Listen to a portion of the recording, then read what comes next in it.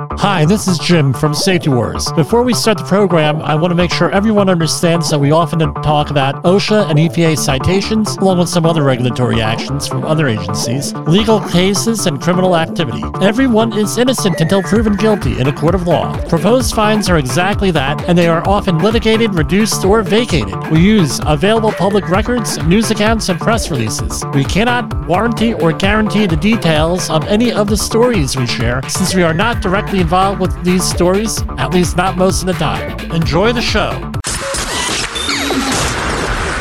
This show is brought to you by Safety FM.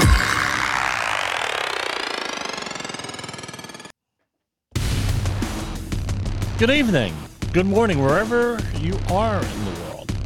This is Safety Wars for Monday, March 20th, 2023. We had a special program today. This week, my schedule is not being dictated by me, being dictated by circumstances. So we're going to have some pre-recorded programs. We're not going to be releasing them live on Safety FM. We're just going to do it on the podcast.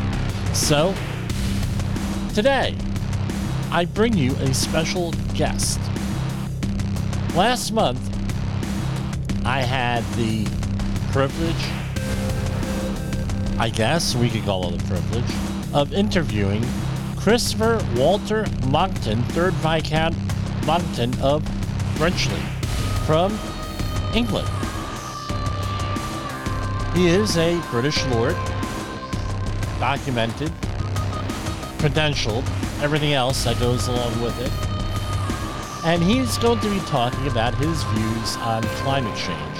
We went to the 15th International Conference on Climate Change, sponsored by the Heartland Institute, and I interviewed a number of people there. And he was more or less the de facto head of the climate change movement from his point of view. So there's a lot of stuff going on today, especially with climate change. Today, I was holding back on these interviews until we had an appropriate time to go and discuss them, to talk about them, to release them, and whatever you want.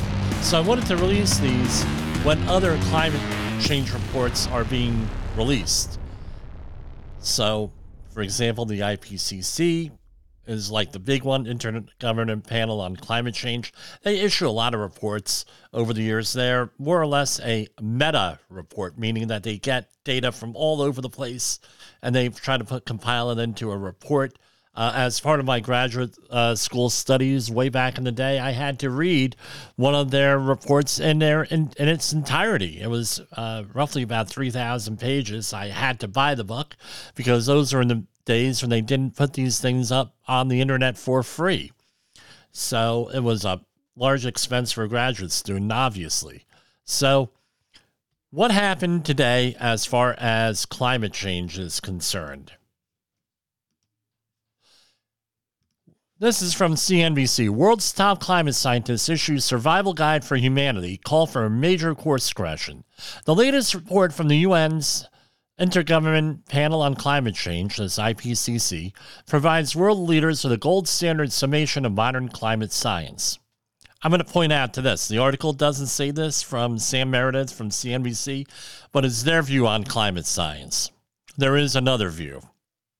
And it's the first comprehensive report from the UN Climate Panel since the 2015 Paris Agreement. Today's IPCC report is a how-to guide to defuse the climate time bomb.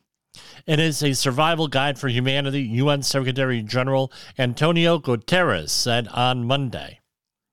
So those are the headlines there. Now you're going to say, well, Jim, why are you doing this? Opportunities come up where you can talk to the heads or the de facto heads of movements. What we're about here on Safety Wars is not only fighting the safety war that we normally do in the workplace, maybe in our communities and everything else, but it's also what we have to bring people together on all this stuff. We have to have understanding. We have to have dialogue. There's a lot of people out there that are not interested in having dialogue. There's a lot of people out there that are not interested in working together. There's a lot of people out there that are not aware that there are other points of views. And maybe if you learn another point of view that's legitimate from credible people, and this gentleman is credible, Lord Monkton is credible. Someone who's been involved in not only the climate change issues, but also was a member of the Margaret Thatcher administration. Yes, Margaret Thatcher, back in the 80s, who was able to connect a lot of dots for me from things that I had heard and I have read, and the whys and the wherefores and everything else. As everyone knows, based on our February 10th, 2021 episode, my interview with Imogene Salva of One Star Away, is communism. As everyone knows, 12 people in my family were killed by communists in the Soviet Union. A lot of my family had to live in communist Poland. The horror stories from my family and other people's families and living under these regimes is, I wish I could say it's atypical, but they've had typical experiences here. And he goes into that in our interview. I was debating, do I do this a two-part interview, one-part interview? I'm just did one-part interview with very little editing here. I mean, like, very little editing. You're getting the raw stuff. You're getting an organic conversation here. You're getting the view from the other point of view. People say, well, maybe you should give it equal time. Well, I'm going to borrow a phrase from another radio talk show. This is equal time. Remember, we're all about working together, being peaceful, being unified, coming to understanding. I'm against, and I hope I could say most of the people out there are against all this tension that we see in the world, all this hatred, all this cancel culture, and everything else out there. It's not getting us anywhere. It's actually causing bigger problems. And what I want to do is give you the other side. I sought out one of the de facto leaders of the other side. My hope is that we try to ask questions, realize that there is something else that might be going on out here in the factual world, not the conspiratorial world, behind the scenes. Maybe I'll change your mind. Maybe your mind will be changed. Maybe you're going to say, well, maybe I should question what the narrative that we're given. We do this all the time here on this program because we see that darned safety triangle, right? That everybody knows, right, once you've been educated, is Główno. We've seen that zero accident sign out there and all these safety statistics that we know don't help the situation. We see antagonism by safety professionals against the workforce. We see all these incentives and everything else going on, right? And we've tried to dispel some of those things here on this show and on the Safety FM network in general. And no, we're doing for safety from a different point of view here. Well, here we're doing environmental safety from a different point of view. That's what we're doing.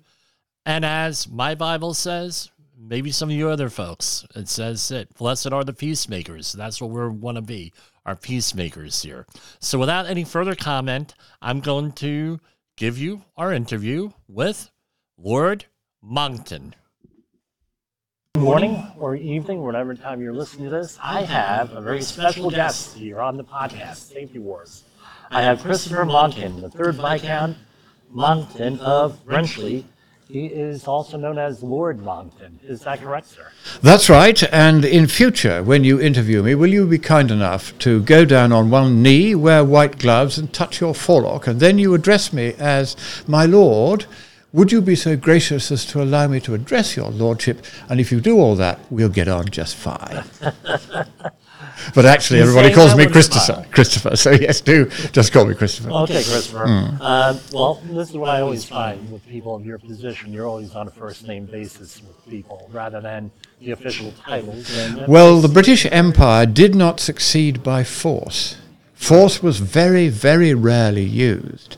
And considering that we at one stage ran a quarter of the globe, and we did so with very, very few troops, it was done precisely because we are trained from birth to see every individual as an individual of no less worth than ourselves, for a rather interesting theological reason, which is that the Almighty has three powers, or faculties, as they are known to the theologians. The first is, of course, the power of creation, the creative power. The second is the relevant power here.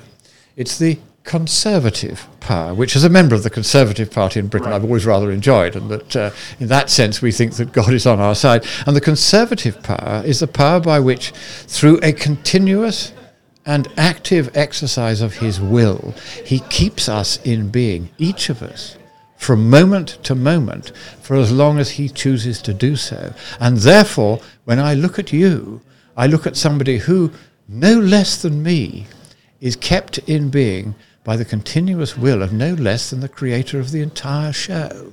I think that is a very concise and apt description of what our roles are on safety wards, and as health and safety professionals, you have to look at someone along those lines, not as an adversary, not as anything like that. That's quite right. And I've always thought that a lot of the political troubles that are now very evident in the world, and the ancient divide as always between the totalitarian and the libertarian factions, that's always been the way. It's either totalitarian on totalitarian or totalitarian on libertarian. What you don't ever get is a war between libertarian countries and libertarian countries, because the people won't stand for it. Right. And so on the libertarian side, which is where you and I both are, we do not believe that dictators should lay down on any subject that which we should believe.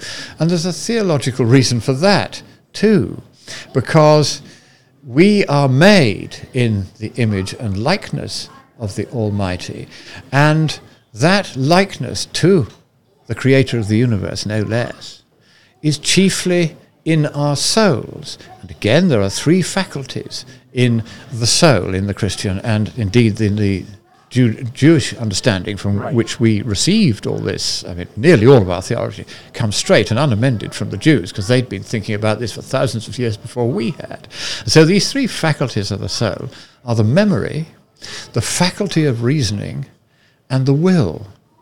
And if you're a totalitarian, you say you may not use your faculty of reason, you may not use understanding, you may not think about anything rationally. You must just accept the party line. And that is entirely against the characteristic which chiefly distinguishes us from the beasts, and that is that we have a soul. And that characteristic brings us closest in likeness to the divine.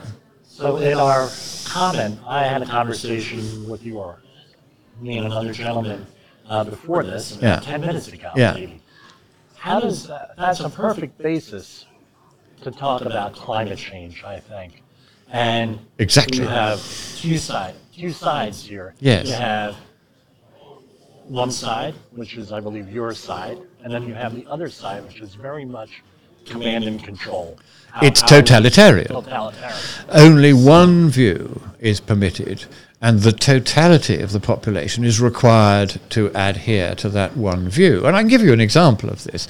I was with a former president of the Marylebone Cricket Club, than which there is no more establishment figure than you possibly hope to meet, and his wife, who had been the front of house lady at one of the swankest restaurants in West London. So these were both establishment figures. And I happened to mention in passing, in a conversation about something else, what I call the climate rubbish.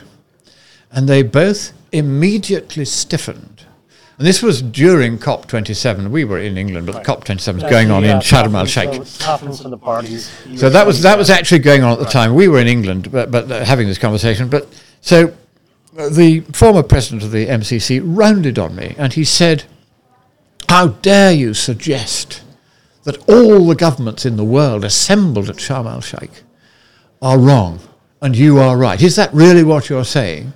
And I said, "Yes, it is." And he didn't know what to make of that. And so he said, "But how could you say that all these scientists, 97% of scientists, are wrong?" I said, "Oh, I don't say they're wrong. I just say they don't believe what you're told they believe." I said, when that 97% of scientists survey was done by a group of communist researchers based in Australia, Right.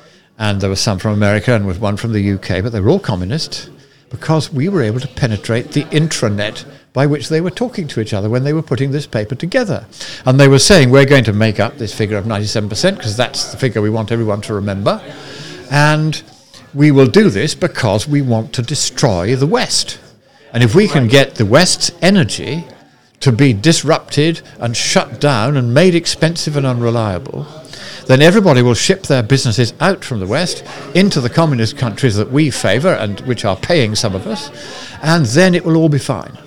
So that's what they did. They published a paper saying that there was a 97% consensus among 11,944 papers published in the peer-reviewed journals of climate and related sciences in the 21 years 1991 to 2011. And they said 97.1% of those papers had said in terms, in their abstracts, that global warming was chiefly man-made over recent decades, or words to that effect. Right. So after 3 weeks of bullying the lead author of this paper, who is a communist who is prone to show his totalitarian tendencies by wearing Nazi uniform from time to time. Yes. I mean, they're a very shoddy character. He eventually disgorged the list that he had himself marked up to show how they had ranked each of the 11,944 papers. An enormous list in a very irritating comma-delimited format, which modern computers can't handle directly. So I had to write a special program to read this wretched file down byte by byte and work out how many of those papers they had marked as agreeing with the consensus proposition as they had defined it, which is no more than that recent warming was mostly man-made. Two things to say about that. First of all, there's nothing in that proposition that says that the recent warming was or could become dangerous. That's not part of the consensus as they defined it. Secondly, when I counted it, I thought I must have misprogrammed the computer, because it said that out of those 11,944 papers, the authors of the paper claiming 97% consensus had marked only 65 papers, which is a 0.5% consensus. We then read those 65 papers, and of those, only 41, 0.3% of the 11,944, had actually said in their abstracts that recent global warming was mostly man-made, or words to that effect. So this was simply a lie. And there's no other word for it. And so I did the math and then was contacted by a very eminent professor who would later go on to be, under Donald Trump, the head of the US Global Climate Change Research Program. And he said, I would like you to join me as the author of a paper on this consensus stuff, because I had actually done, I'd got the list and done the counting, which the other authors hadn't done. So I supplied that and helped them with the writing of the paper as well. It sailed through peer review at the Journal of Science and Education and was duly published only a few months after the original bogus paper inventing this 97% consensus figure. And most of you listening will have heard of the 97% consensus paper, because Mr. Obama, for one, said, there you are, this proves that global warming is real, man-made and dangerous. Of course, there was nothing about it being dangerous in the paper at all. But Mr. Obama just thought, well, I'll add that on and we'll keep the Communist Party line going. But you won't have heard of the paper that came out a couple of months later saying, actually, the whole thing is made up, and here is the proof. Why do you think that is? There are a lot of views on this, but they're only promoting one view. The reason for this, media and mainstream. the reason for this is a technique invented by Goebbels in the Nazi era before they actually took over the country. Right. And they wanted to silence all opposition. So the way they did it, because they weren't in power, so they couldn't round them up and shoot them or lock them up as they did when they were in power. So what they did was to make it absolutely clear that anyone who was at all successful in speaking out against the fascist party line on any question would have their reputation thoroughly, continuously and completely trashed until nobody would ever listen to them again. Now, when the Russians came in and we hung back from Berlin and allowed them the honour of taking the Mitte district where all the government buildings were, and that's where the Reichspropaganda Ministry was, in Mauerstrasse. It's the largest building and largest office building in Europe at the time, and we'd bombed one wing of it, but the rest of it, with all the records, was still intact. The Russians found this Rufmord technique, and then they suddenly understood what many historians who don't know of these records didn't realise, that that's how the Nazis took over in Germany. Everybody fell silent. I remember my mother-in-law, who had been in Germany and Austria at the time of the Kristallnacht, where all the Jewish shops were smashed and their windows, caved in and so on. She was there and she said she couldn't understand why nobody in Germany was speaking out against this. And she had not understood the power of Rufmord in making people just feel that they don't want to go there because it's too much like hard work and I've got a life to lead, and so why should I take the risk? And that's how they did it. And exactly the same technique is now being used on anyone, particularly in journalism, but of course people like us who do our own scientific research on the climate and find that the whole thing is essentially nonsense. We have it done to us. They had huge fun with me just before I was due to take part in a debate in, I think it was 2010 or thereby, in Australia on live television against the head of a communist front organisation called the Australia Institute. They always have these nice innocent-sounding names, these communist fronts. I knew it was a communist front for various reasons we needn't go into. So I was quite intrigued that they were putting a communist up against me. They apparently had tried to find a scientist, but there were two problems with that. One, most of the scientists were communists, and two, they knew I knew too much, and they weren't willing to face the embarrassment of having rings run around them by a layman. I actually had a similar experience with graduate school I won't go into since I'm interviewing you. But let me tell you what happened, just because it was very funny. They realised they were going to lose, because they realised the communist they'd chosen knew the party line, but he didn't know why it was the party line. He couldn't answer me on scientific points. So they thought, right, what do we do? So they got hold of the communists in London, and they said, what is the way we can do most damage to the reputation, Rufmord again, of Monkton? So 2 days before the debate was due to happen, the clerk of the Parliament, who was a communist at the time, had been approached by his fellow communists, and they said, what can you do? The clerk of the Parliament, the senior official in the House of Lords, wrote a letter, ostensibly to me, saying you are not to go around calling yourself a member of the House of Lords, because you're not, you see. So this letter was not sent to me, it was sent to the press. So that was how we knew it was political. And so when the debate happened, only 2 days later, and it was in the press club in Canberra, and all the press were there, and the TV cameras were on, and it was being broadcast live, the very first question after we'd each done our initial speeches was from some ghastly young communist journalist who jumped up and said, oh, Lord Monkton, I'm not even sure whether I should call you Lord Monkton because the clerk of the Parliament has written this letter, blah, blah, blah, blah. So I said, so from that remark, I take it that you know even less about the arcana of peerage law in the United Kingdom than you do about climate change. So what I'm going to do is to prove you and your fellow communists, including the Clerk of the Parliament, wrong by producing an official document that attests to my status. And that document, you will be familiar with, it's called a passport.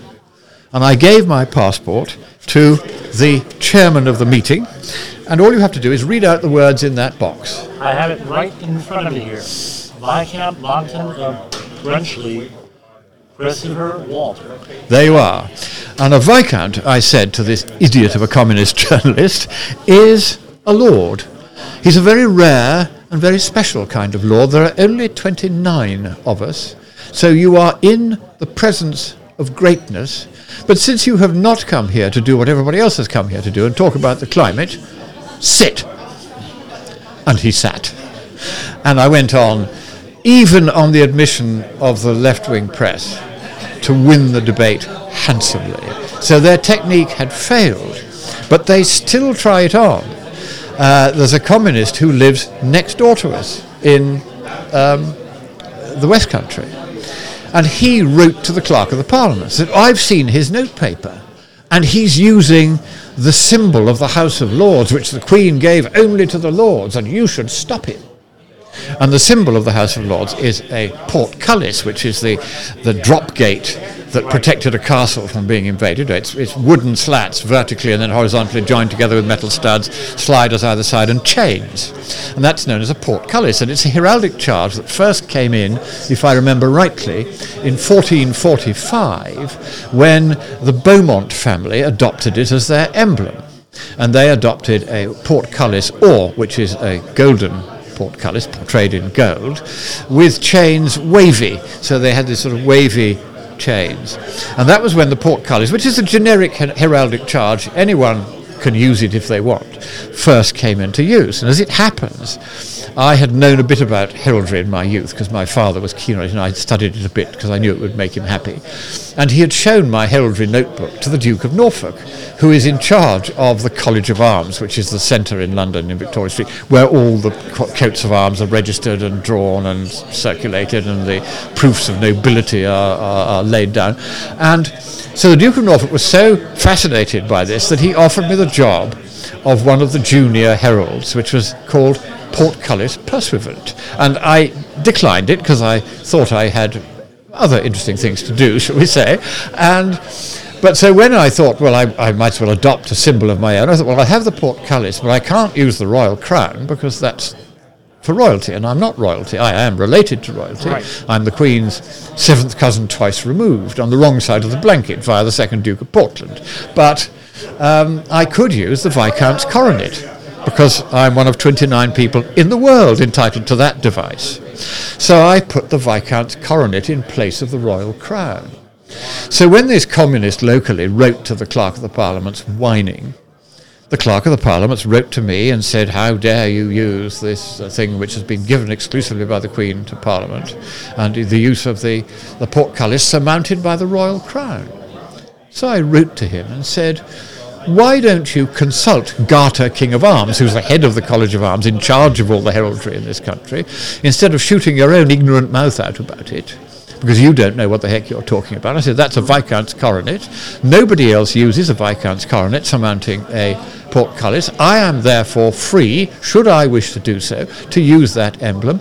As the press found out when they, several years ago, when this first happened in Australia, they consulted the College of Arms and they looked it up and they said, well, nobody else is using this. It's clearly not the royal crown. It is clearly a Viscount's coronet, and therefore he is fully entitled to use it.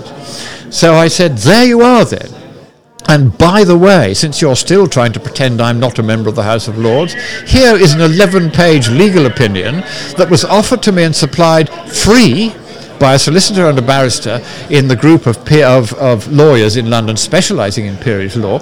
They were so horrified about what your communist predecessor, who got fired for writing that letter, had done, that they provided me with this opinion free. And I won't summarise the 11 pages of history of the peerage that it goes through, because this guy was a formidable expert, but what it did say at the end was, and therefore the Viscount Monkton of Brenchley is, as he says he is, a member of the House of Lords, and he is fully entitled to say so. I said, if I hear a single word from your office again about whether I'm a member of the House of Lords or whether I'm entitled to use what the clerk of the Garter King of Arms has said I can use as my emblem, I will circulate this 11-page opinion to the press, and you will look even more idiotic and communistic than you do now.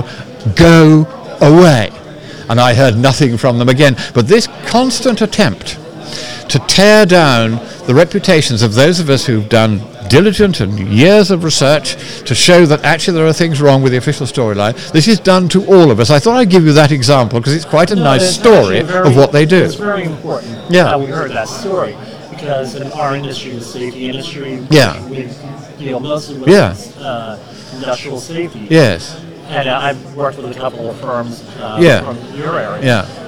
That's a running thing where they try to take you down. Yes. You've heard of him, I'm sure. Saul Alinsky's Rules for Radicals. Absolutely, of course I have. Another communist. Rules for Radicals. Yes. Type things, and they try it on politics, yes. larger society.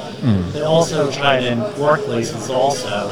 Oh, yes. Not necessarily communists, like you're saying. Believe me, I'm the most anti-communist person there is out there. No, the reason I use the word communist is that I use it not as a careless insult of some right-wing foaming revolutionary. Right. No, I'm using it because when the communists found these records of this Rufmord technique in the records of the Reich's propaganda ministry, within a month, they had established a directorate of the KGB called the Desinformatia Directorate, the Disinformation Directorate, to do the same to communists outside Russia. They didn't need to do it inside because they were already in control. Familiar. We had one established here in 2021. Yeah.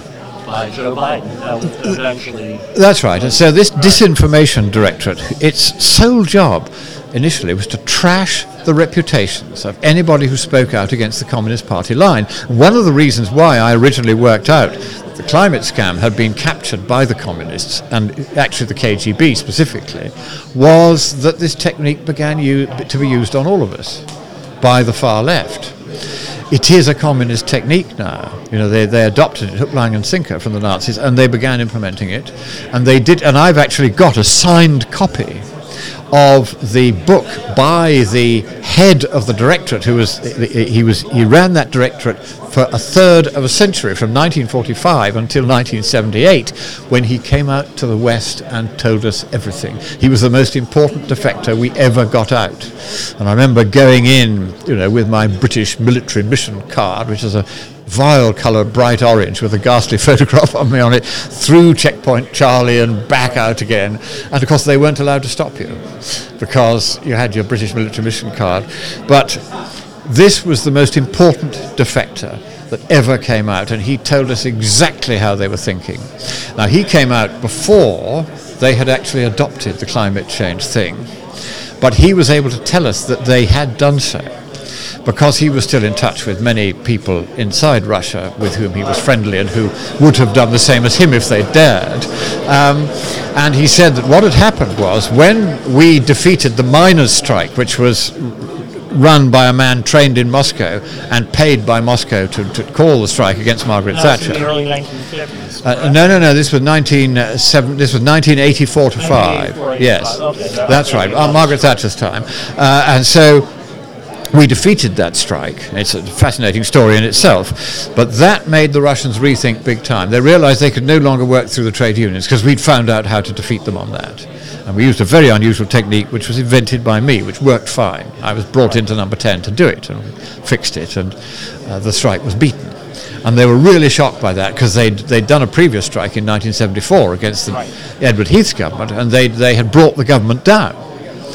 But they couldn't do that with me in 10 Downing Street because I had worked out the strategy which eventually defeated the strike, and I didn't actually have to implement it. I recruited somebody else to do that, and he was a friend of the Prime Minister who was a property magnate called David Hart, and he, at my suggestion, drove 29,000 miles in his Mercedes that year, and he gave copies of a cutting from the Times explaining where the miners' leader, who was a communist called Arthur Scargill, and I'd been put alongside him in 1974 to work out what his intentions were, and I knew we were going to have a strike. So he had this cutting from the Times which explained that Scargill had been trained first at the Patrice Lumumba University of Terrorism in Moscow in 1979, 2 months after Margaret Thatcher took office, having sailed there from Tilbury to Leningrad in a Polish freighter, and then he got a sealed train to Moscow from there, like Lenin before him, was met by the communists like Lenin before him, taken to the Priestland University, 3 weeks there, and they realized he was a cut above the usual sort of communist grunts who blow themselves up in Arab countries. So they transferred him to the Lenin Institute, which the Russians fondly thought, we thought, was the library of communism. It was actually the place where terrorist leaders around the world were trained. And we knew this, so they didn't know we knew this. And so he spent 5 months there. Then he got an Aeroflot flight back to Paris, changed planes and got onto a British Airways flight to London in the hope that nobody would notice where he'd been. And we'd been following him all the way there and at both institutes and all the way back. So we knew the lot, we told the Times, they ran a very discreet little column by one of their columnists, they didn't make a news story of it. We said, we just want it there without too much of a fuss made. And they said, what for? And we said, we can't tell you, but will you please just print it? Which they did. So then we took that cutting and I gave it to Mr. Hart, and he then took that cutting, and I said, your job is simple, it's to spend as long as it takes until the strike is over, speaking to each mine worker individually who is on strike, all 100,000 of them. That's your job. And you are to give them a copy of this cutting and say to them, the leader of your union is not representing you, he's representing Moscow. He's representing a hostile foreign power that wishes to do harm to this country by exploiting the mine workers. And he said, but they're all communists. They'll never buy that. I said, no, they're not. I said, I've been down the pits, and they're not communists. I used to go down them as a lad, because it paid a lot better than journalism in those days. and so I went down to have a look, you see, and I got to know some of the miners, and it's just fascinating. I mean, it's squalid conditions in the mines. So it's not the fault of the mining board or anything. It's just deep mines for coal are very dirty, nasty places. Yes, so my respect for the mine workers kind of shot up when I actually went into a mine and had a look, and I thought, crikey, doesn't matter how much they're offering to pay me, I'm not going to do this as a living, you see. And so, these were the heroes of labour to me, the mine workers. They really were, and it was tragedy that they'd been captured by communists and then brought out on strike, which should never have happened to them, because it destroyed their industry in Britain in the end. So we managed to make sure that all the miners knew that this strike was organised and paid for by Moscow. And as a result, David Hart was able to report to the Prime Minister. He reported directly to her, not to me, just straight to her. So I didn't even know what he was up to a lot of the time. I just let him get on with it. And in the end, he identified the Leicestershire and Nottinghamshire miners as the ones who were going to break the strike. And he then paid millions of his own money to run an advertising campaign in all the major media saying, come on, Arthur, to Mr. Scargill, give us a ballot. Let's have a vote on whether we carry on with this strike. And Scargill eventually had to give in and give them a ballot, and they voted him down. And that's how we won that. And the Russians then had a big rethink, because they couldn't use the unions anymore as their way of destroying industry. So then they said, how do we target the energy industries of the West? Because they realized that energy was the thing. That's why they'd done miners' strikes. Right. Because if you can make energy unreliable and expensive, you destroy the entire basis for a Western economy. And all the big businesses, the steel works, the aluminium works, they all move out and they go to Russia, to China, to India, to Pakistan, all of them led by communists. And they are profiting every time we shut down yet another industry that can no longer afford its electricity bill because of the cost of all these stupid windmills and solar panels. I always wondered about that whole story. So that's where it came from. That's where it came from. On that. Yeah. Because they then changed their tack, and having realized they couldn't do it through the unions, they then, literally in 1985, they had a meeting at the end of the miners' strike in Moscow, and they said, right, we're going to have to capture the environmental movement and do it that way. And then object to every new power station and eventually try and get the existing ones closed down. And so within months of the end of the strike, they had changed their focus and they'd moved into capturing the environmental movement. And I was telling this story to Patrick Moore, who was one of the founders of Greenpeace, who gave the opening keynote speech today, and a wonderful speech it was. And he's an old friend of mine, and he is not a communist, and he never was. He was a hippie, but weren't we all when we were lads? You probably weren't, but I was. And he was a hippie. Have hair down here. And well, there you are. So you were a hippie too, and free love and power and flowers and what was it called? Anyway, they all the phrases, the whole thing. Glastonbury and all that. So he was a hippie, but he was none of them were communists. They actually cared about the whales and the fish and the trees and things, which we all care about, if we're honest. That's coming back into focus. Where I'm from in New York and New Jersey. There you are. So this is what they were. They were genuine environmentalists. So I told him this story, and he said, and when was it they made this decision? I said, early in 1985, as soon as the miners' strike failed. They had a meeting at the KGB headquarters, Lubyanka, and they said, right, we're going to have to go after the environmental movement. He said, do you know when I had to leave Greenpeace? I said, no. Late, he said, in 1985, because the communists moved in. I said, yep, it all joins up, you see. Unbelievable story. And how do I know this? Because, of course, Pachepa had come out to the West.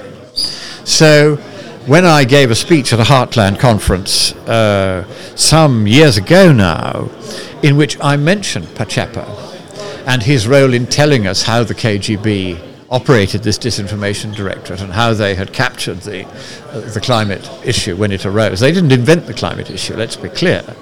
It was scientists, it was a communist scientist who first brought it to sort of political attention. It was a guy called James Hansen at NASA. It was very, very far on the left and has been arrested dozens of times for protesting about the climate. And, it's not for me to say whether he is handsomely paid by the communists for doing so, but he's certainly very willing to do so, shall we say.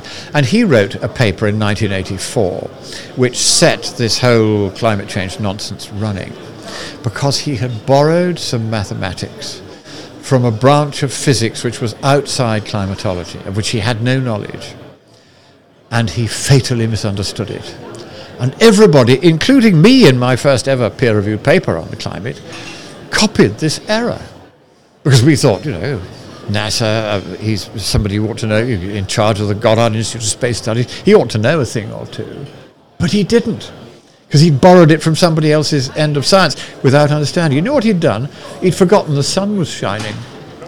In his calculations, he'd left out the fact that the sun is the dominant influence on the climate.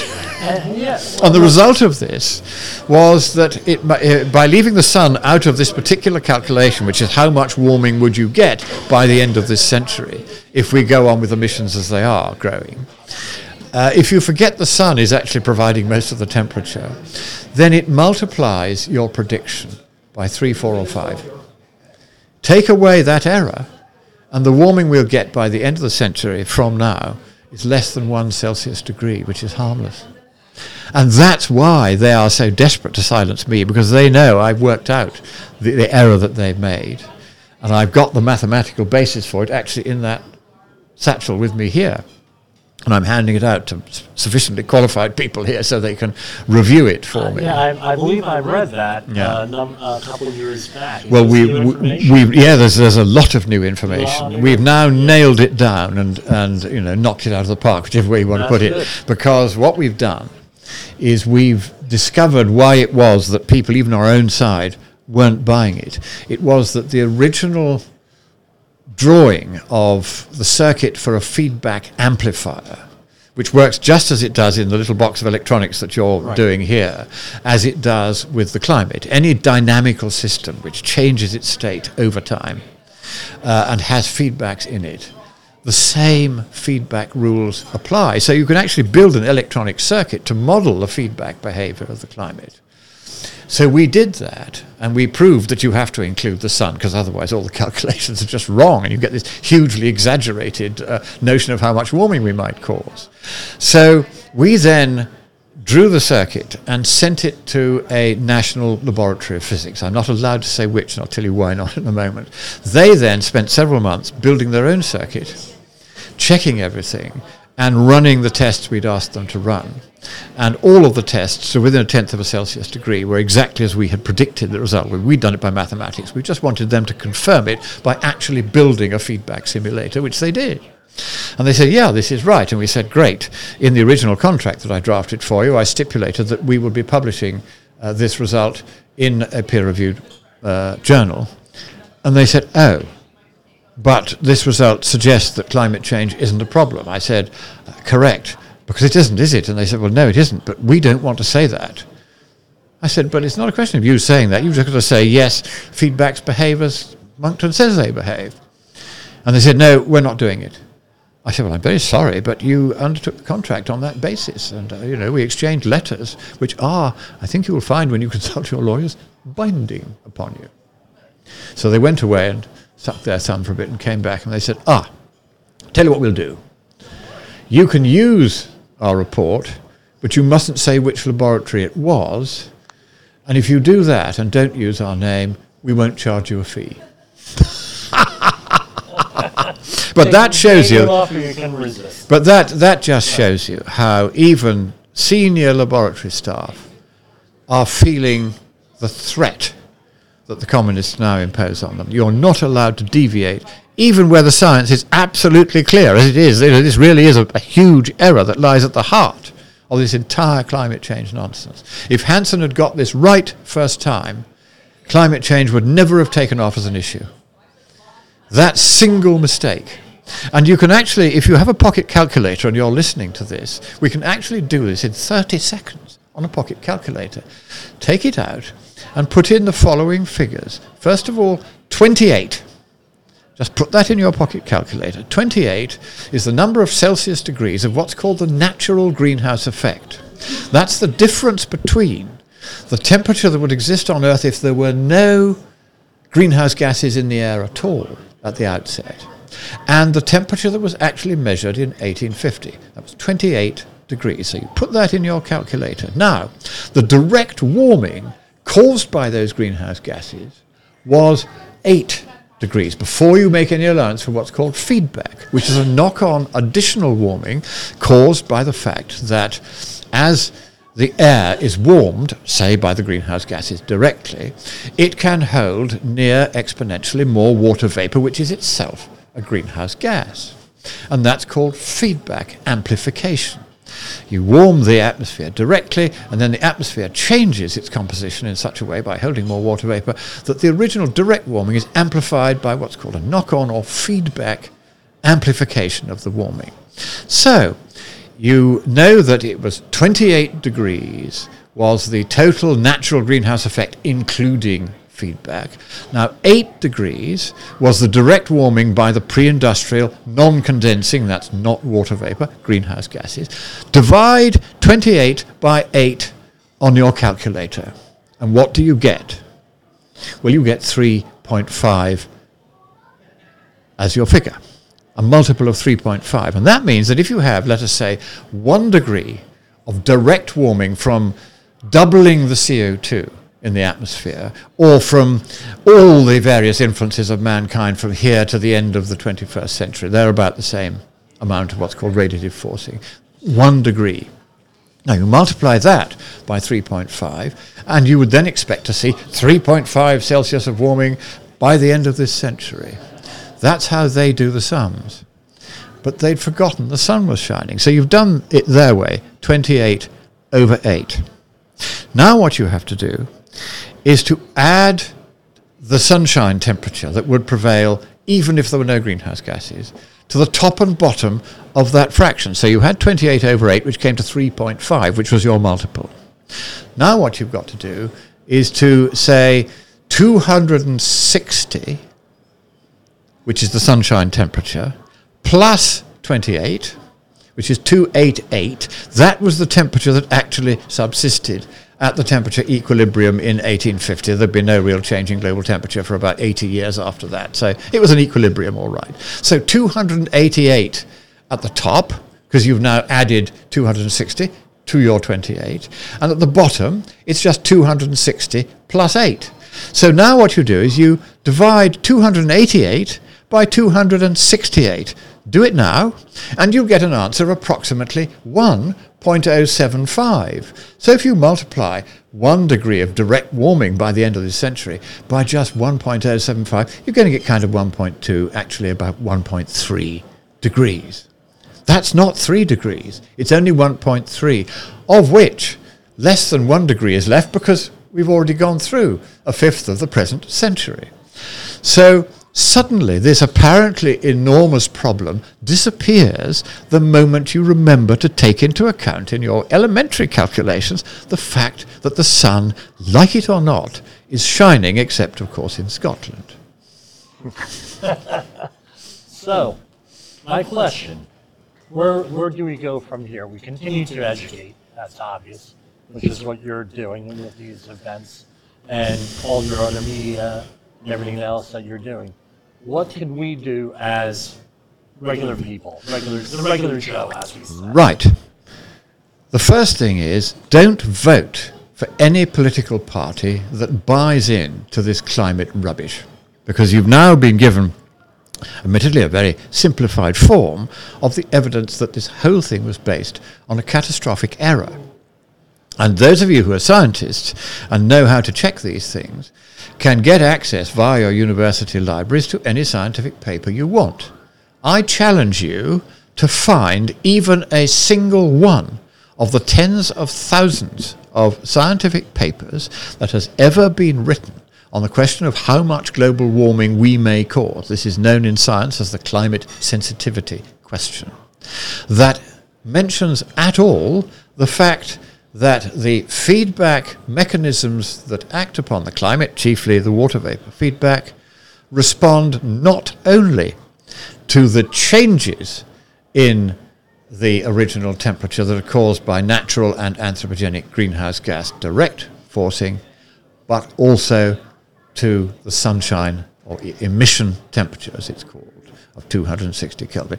You will not find, as far as we can discover anyway, a single paper that expresses very clearly, if at all, the fact that that is the case. This is the serious scientific error arising chiefly by interdisciplinary compartmentalization. You have your control theorists in their own little box, and you have the climate scientists in their own little box, and never the twain shall meet. And then somebody tries to borrow something from control theory, but he's a climatologist. Climatologists, on the whole, are not terribly good mathematicians. There are one or two who are, but most of them are hopeless. And he didn't know what the heck he was doing. And he, if you read the paper, it's jumbled and confused, and he just got it wrong. It was then copied 4 years later by a guy who had gone public and said, we have to invent scare stories so that people will believe us on the climate. He then found that this feedback scare story was one that he could repeat. He produced another jumbled paper, completely getting it wrong. And then in 2010, NASA had another go at it, and 2 papers were produced, 2010, 2013, embedding the error into the sort of theology of climatology, and they've been getting it wrong ever since. And we, 2 years ago, submitted a paper explaining this to a journal whose editor was known to have said publicly that there was no conceivable argument against what I will call the Communist Party line on the climate. So we sent it to him, and he threw it straight back saying it's too long. So we shortened it, sent it back. Said, here you are, we shortened it to the length you said. Please, will you now consider it? No reply. We prodded him several times. No reply for 2 years. So I'm going to use a technical term now, so if you are ladies, please cover your shell-like ears.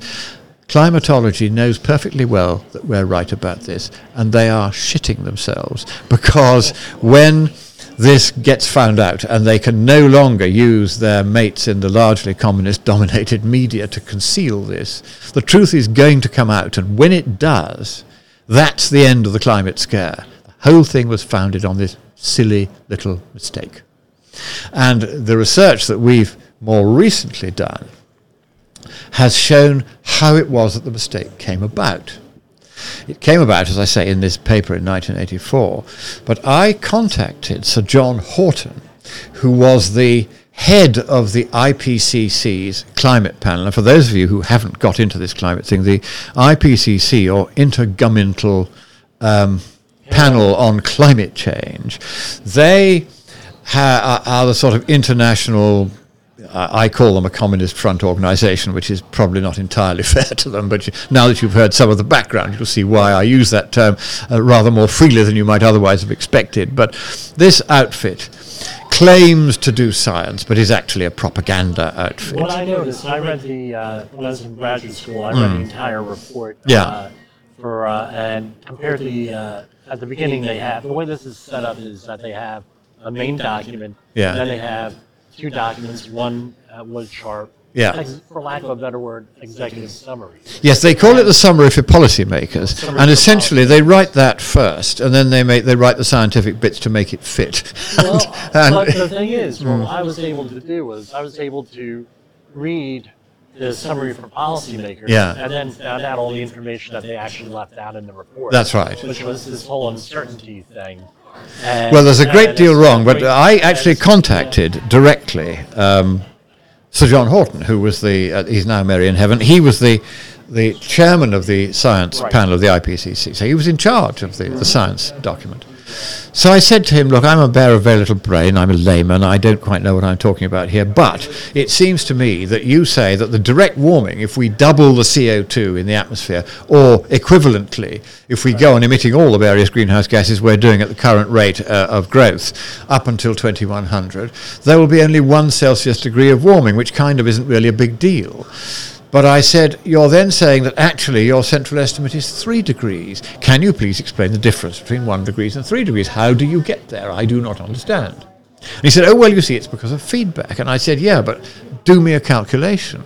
So he did me the calculation for 1850 that you've just done on your pocket calculators if you were diligently following this podcast.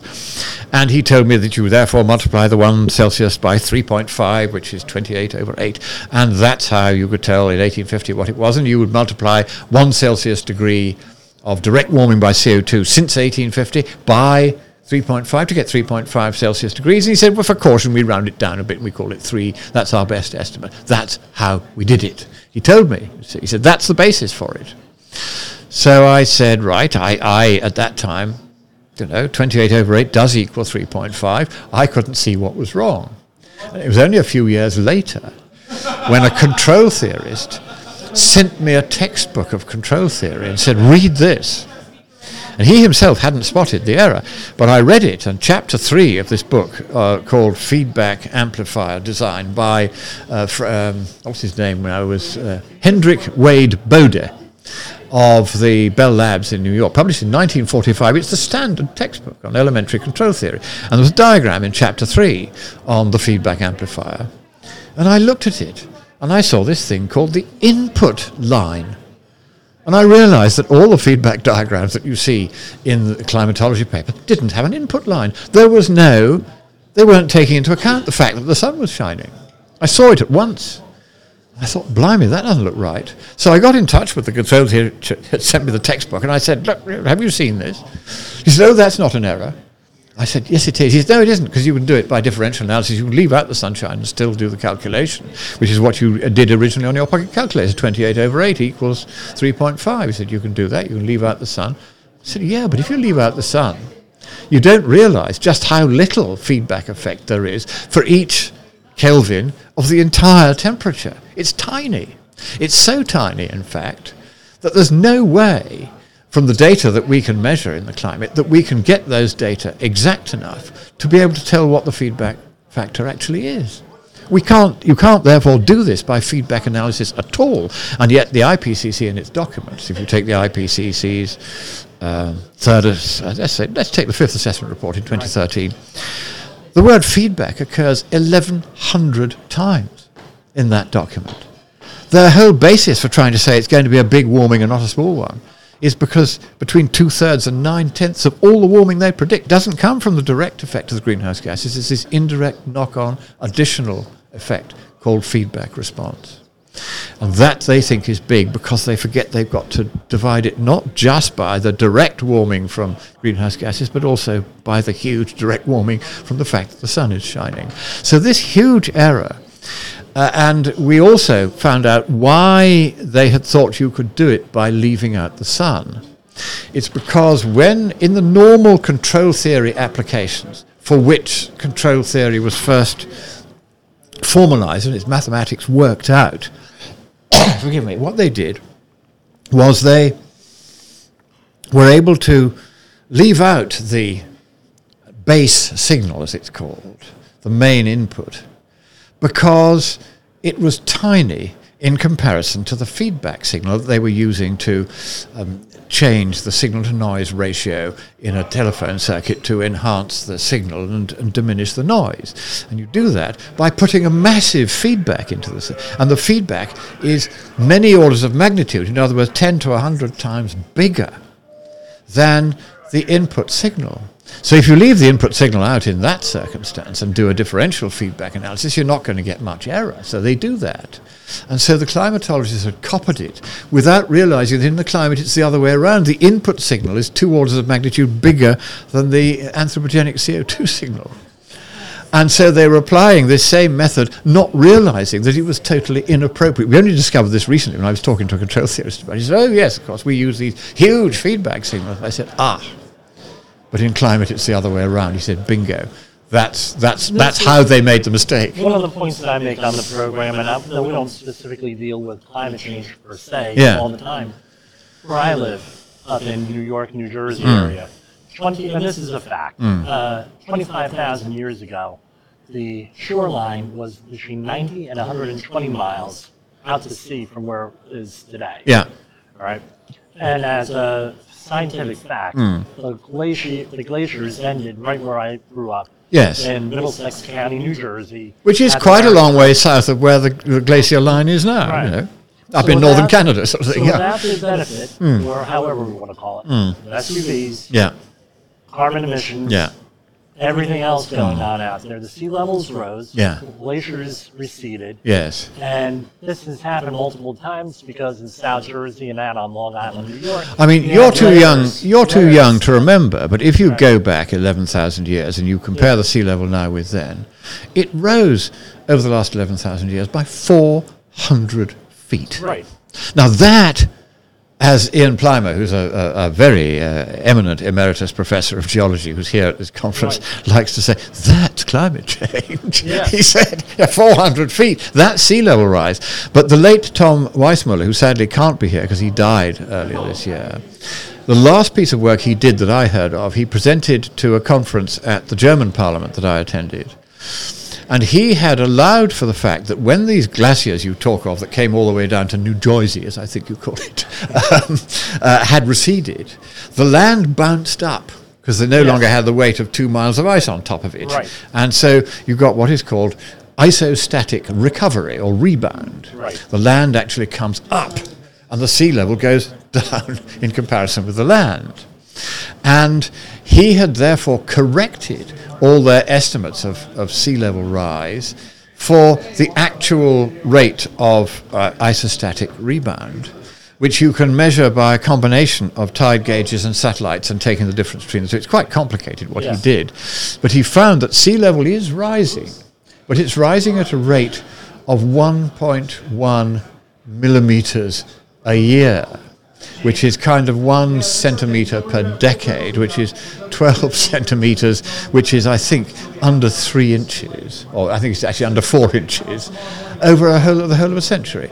Now, and he'd done this very, very carefully, and that accords with the result of another very great scientist, now Mary in heaven, called Professor Niklas Mörner from Sweden, who had written more than 660 papers on sea level rise. He was the world's expert on it. And I once asked him, I said, what is the likely sea level rise from anthropogenic effects over the whole of the 21st century? And he said it's between 2 and 6 inches, exactly the bracket that Weissmuller independently arrived at. And so we know, therefore, that sea level is rising so little that if you were wearing spats, you wouldn't even get them wet on the top of your shoes. It wouldn't happen. So, that's the big scare is sea level, and it's basically not going to happen. And it's one of the many phenomena that are not going to happen because the amount of warming that they predicted is not happening. Because one of the things my team did, having realized they'd made this mistake, is to say, well, if you correct the mistake and you do the math the right way, and you assume that the feedback regime stays the same as it was in 1850, how much warming would you then predict?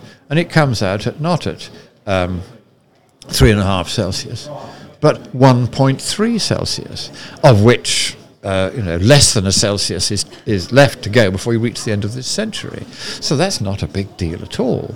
But then we thought, can we calibrate this result by correcting the error by also checking how fast global warming is actually increasing? They predicted in 1990 on the relevant scenario, which was scenario A in their report, the business as usual scenario without the world making very much cuts in CO2, that there would be 0.3 Celsius of warming for every 10 years after 1990 up until 2100.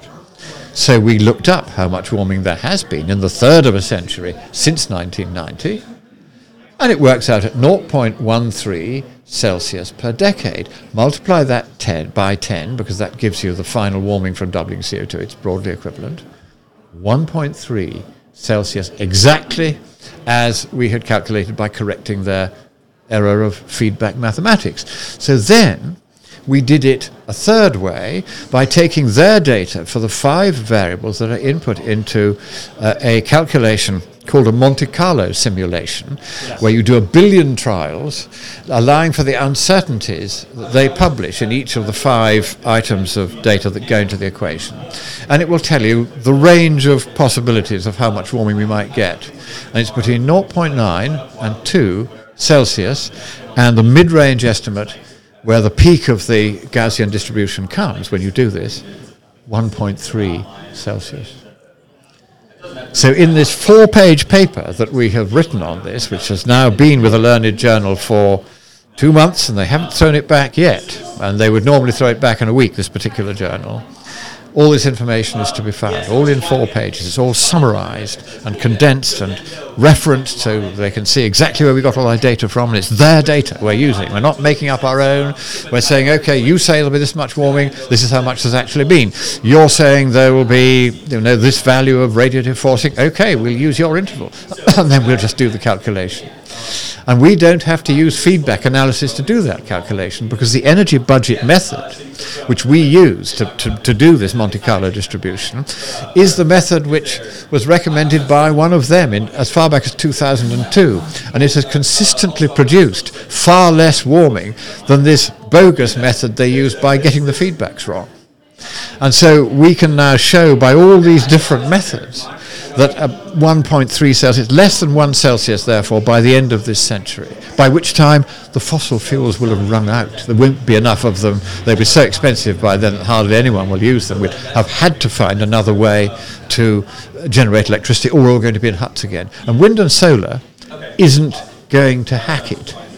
And the reason for this is that one of our team is a guy called Douglas Pollock. He's a Chilean engineer. And he got in touch with me a couple of months ago, and he said, I've discovered a very interesting thing. He said, the nameplate capacity of a typical windmill is the capacity in ideal weather for that windmill.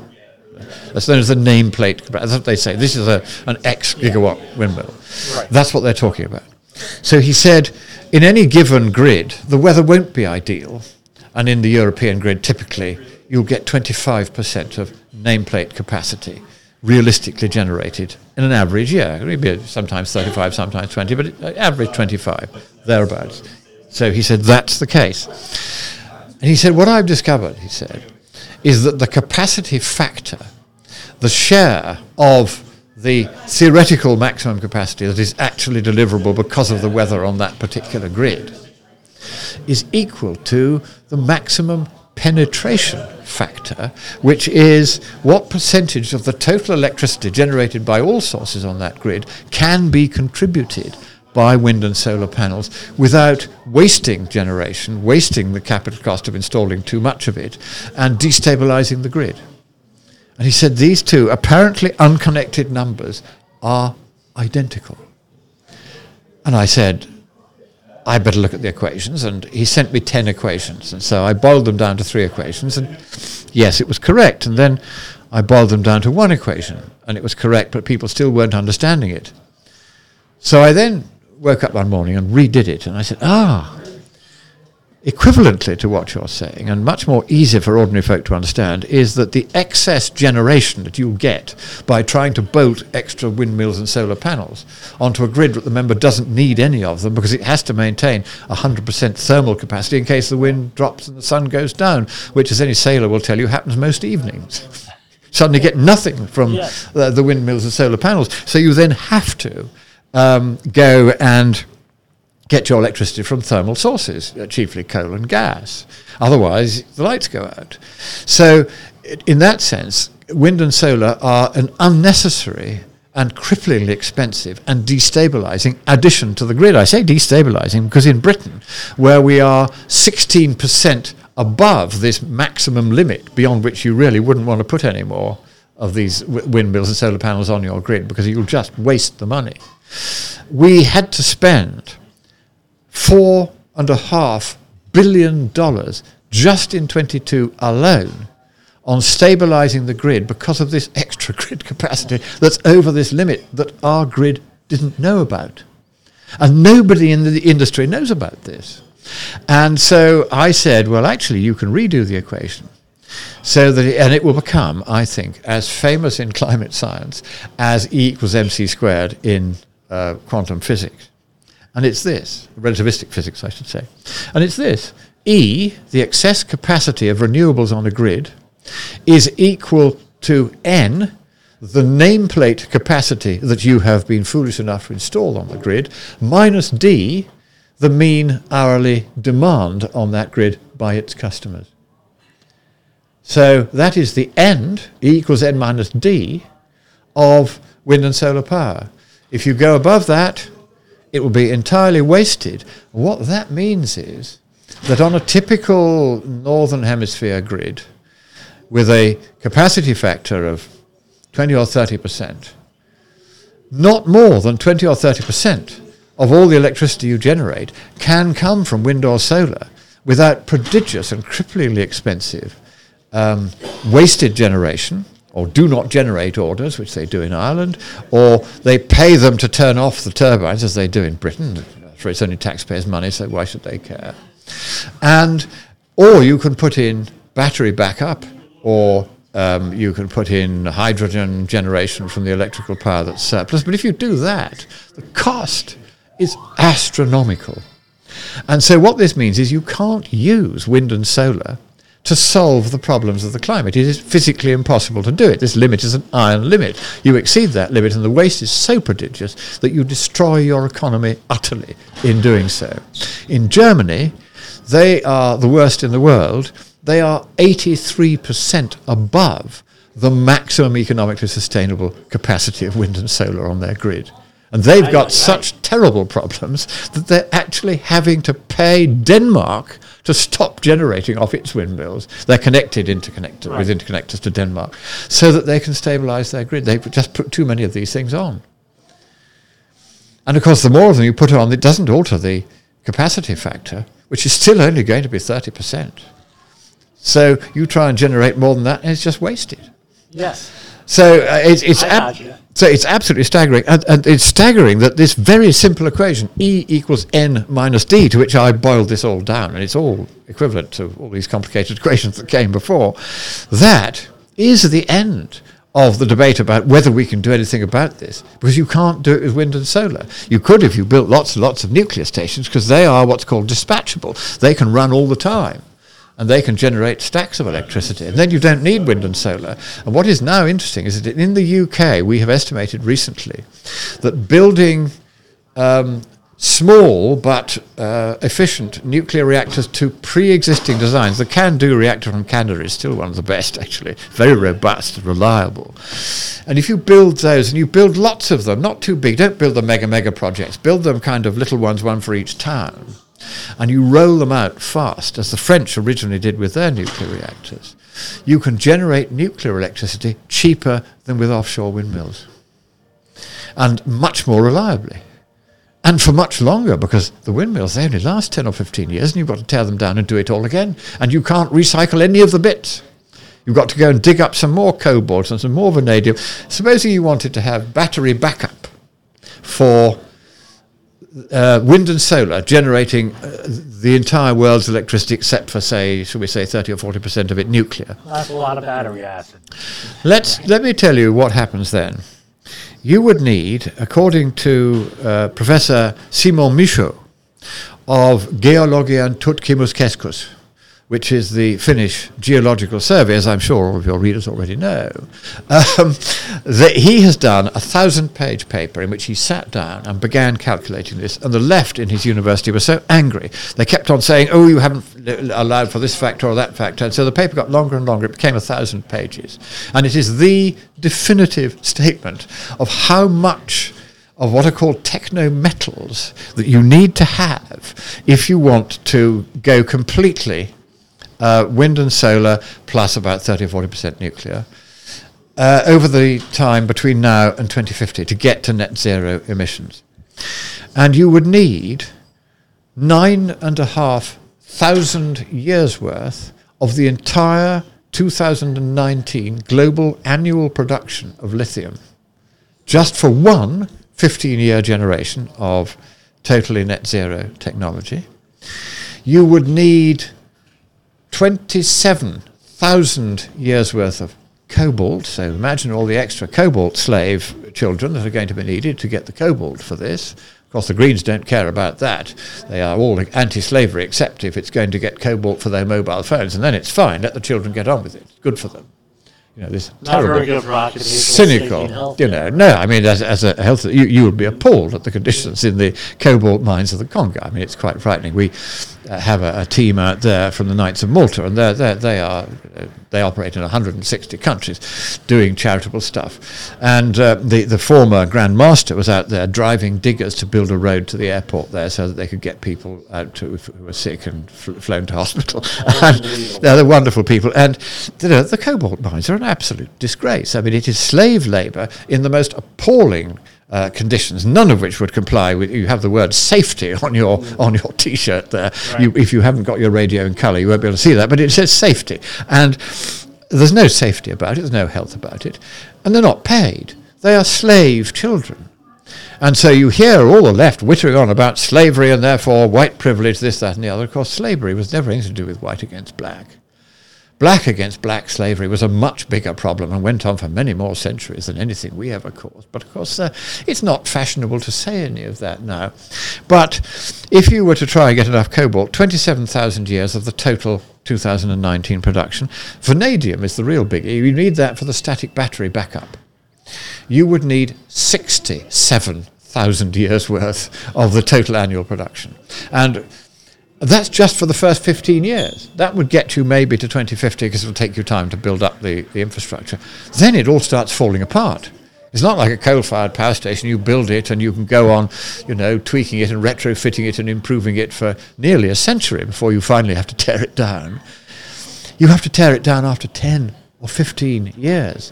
And he says 15 is the absolute maximum, after which you've got to do it all again. You've got to find another 67,000 years worth of vanadium and 9,500 years worth of lithium. Where the heck is it going to come from? We've only got one planet, guys. And so none of this has been thought through, or has it? This is where one comes back to this campaign of communist-led disinformation.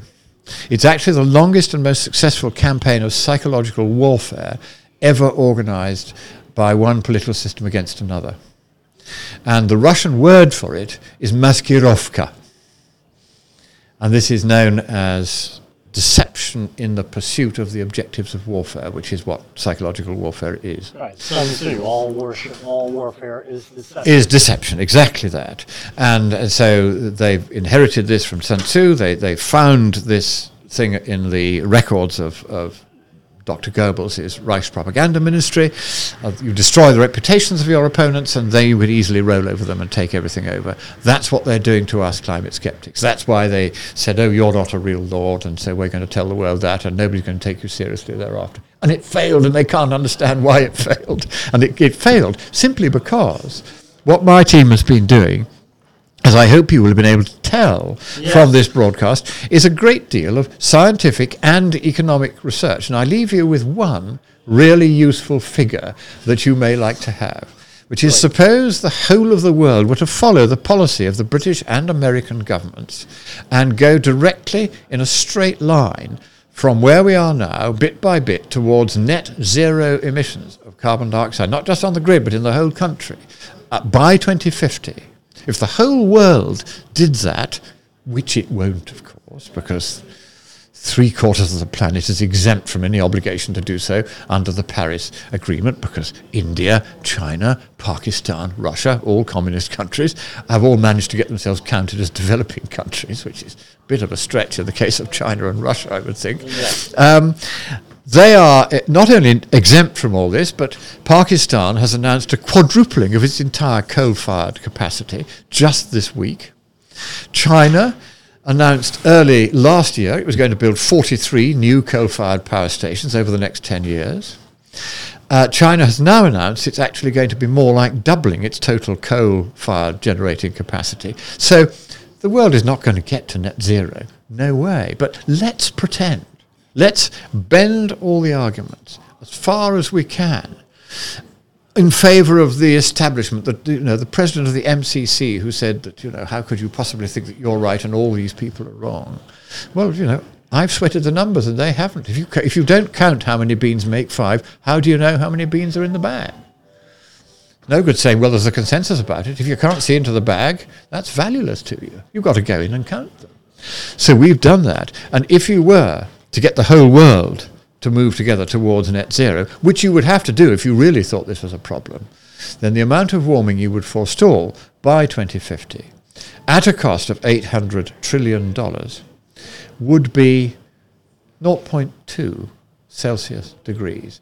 So way less than 1/1,000,000th of a Celsius degree for every $1 billion you spend on trying to make global warming go away. And that, sir, is the worst value for money in the long and shoddy history of government economics throughout the world. And with that, I think we could conclude the interview here. I really appreciate you coming on the program. I really appreciate your point of view on everything, and you made it in basically a little bit over an hour. You put the whole debate, I think, to rest here on the whole climate change issue. I wanted to thank you, Mr. Christopher Ward Exactly. Monkton, for your time here, and this has really been a pleasure for me. Well, it's been great fun, and I hope that those of you who've been kind enough to listen through this hour will have picked up a few pointers, so that when you start talking to your politicians, you ask them that question. I was in the House of Commons the other day, and I asked a question to an MP there. I said, okay, you're a true believer in the whole climate nonsense. Oh, yes, we've got to persuade Russia and China to follow our leadership. I said, good luck with that. I've briefed the leaderships in both countries. They know perfectly well this is all nonsense. So that won't get you very far. But I said, I'll ask you that question. How much global warming would be reduced if the whole world actually followed the British government's policy, as you are saying you want it to do? And his face immediately put on a mask of terror, because he realized he should have asked that question. He had no idea what the answer was. Yeah, but this information has been out there since I've been involved with this since about 1986 or 1987 when I was in high school. That information has been out there long before, with all due respect, long before you came up with the actual calculations and everything. And so they've known for 40 years that this is all, the costs and benefits are all completely out of whack.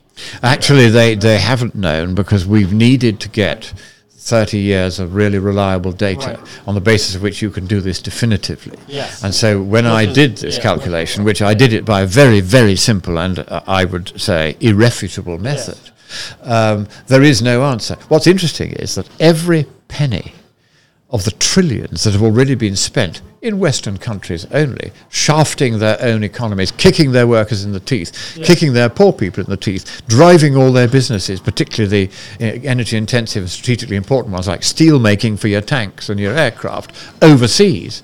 Britain, we now can't make our own tanks and aircraft. We haven't got enough steel-making capacity because we've driven it away because of electricity prices. If you do that, then you destroy your economy and you get nothing in return. And so far, all of that spending and all of that agony and the jobs destroyed and the industries destroyed and the imminent bankruptcy of Britain and several other Western countries is a direct result and a primary result of their climate change policies.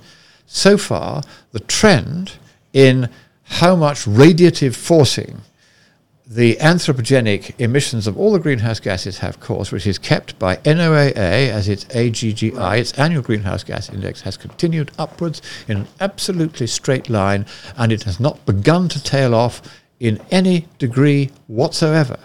Everything we've spent so far has had zero effect. So ask your politicians, well, if we spend even more, why should we expect there to be anything other than more zero effect? And of course, you bankrupt the economy completely. Yeah. Thank you very much. Bless you. Sir. And we'll be broadcasting this in the very near future.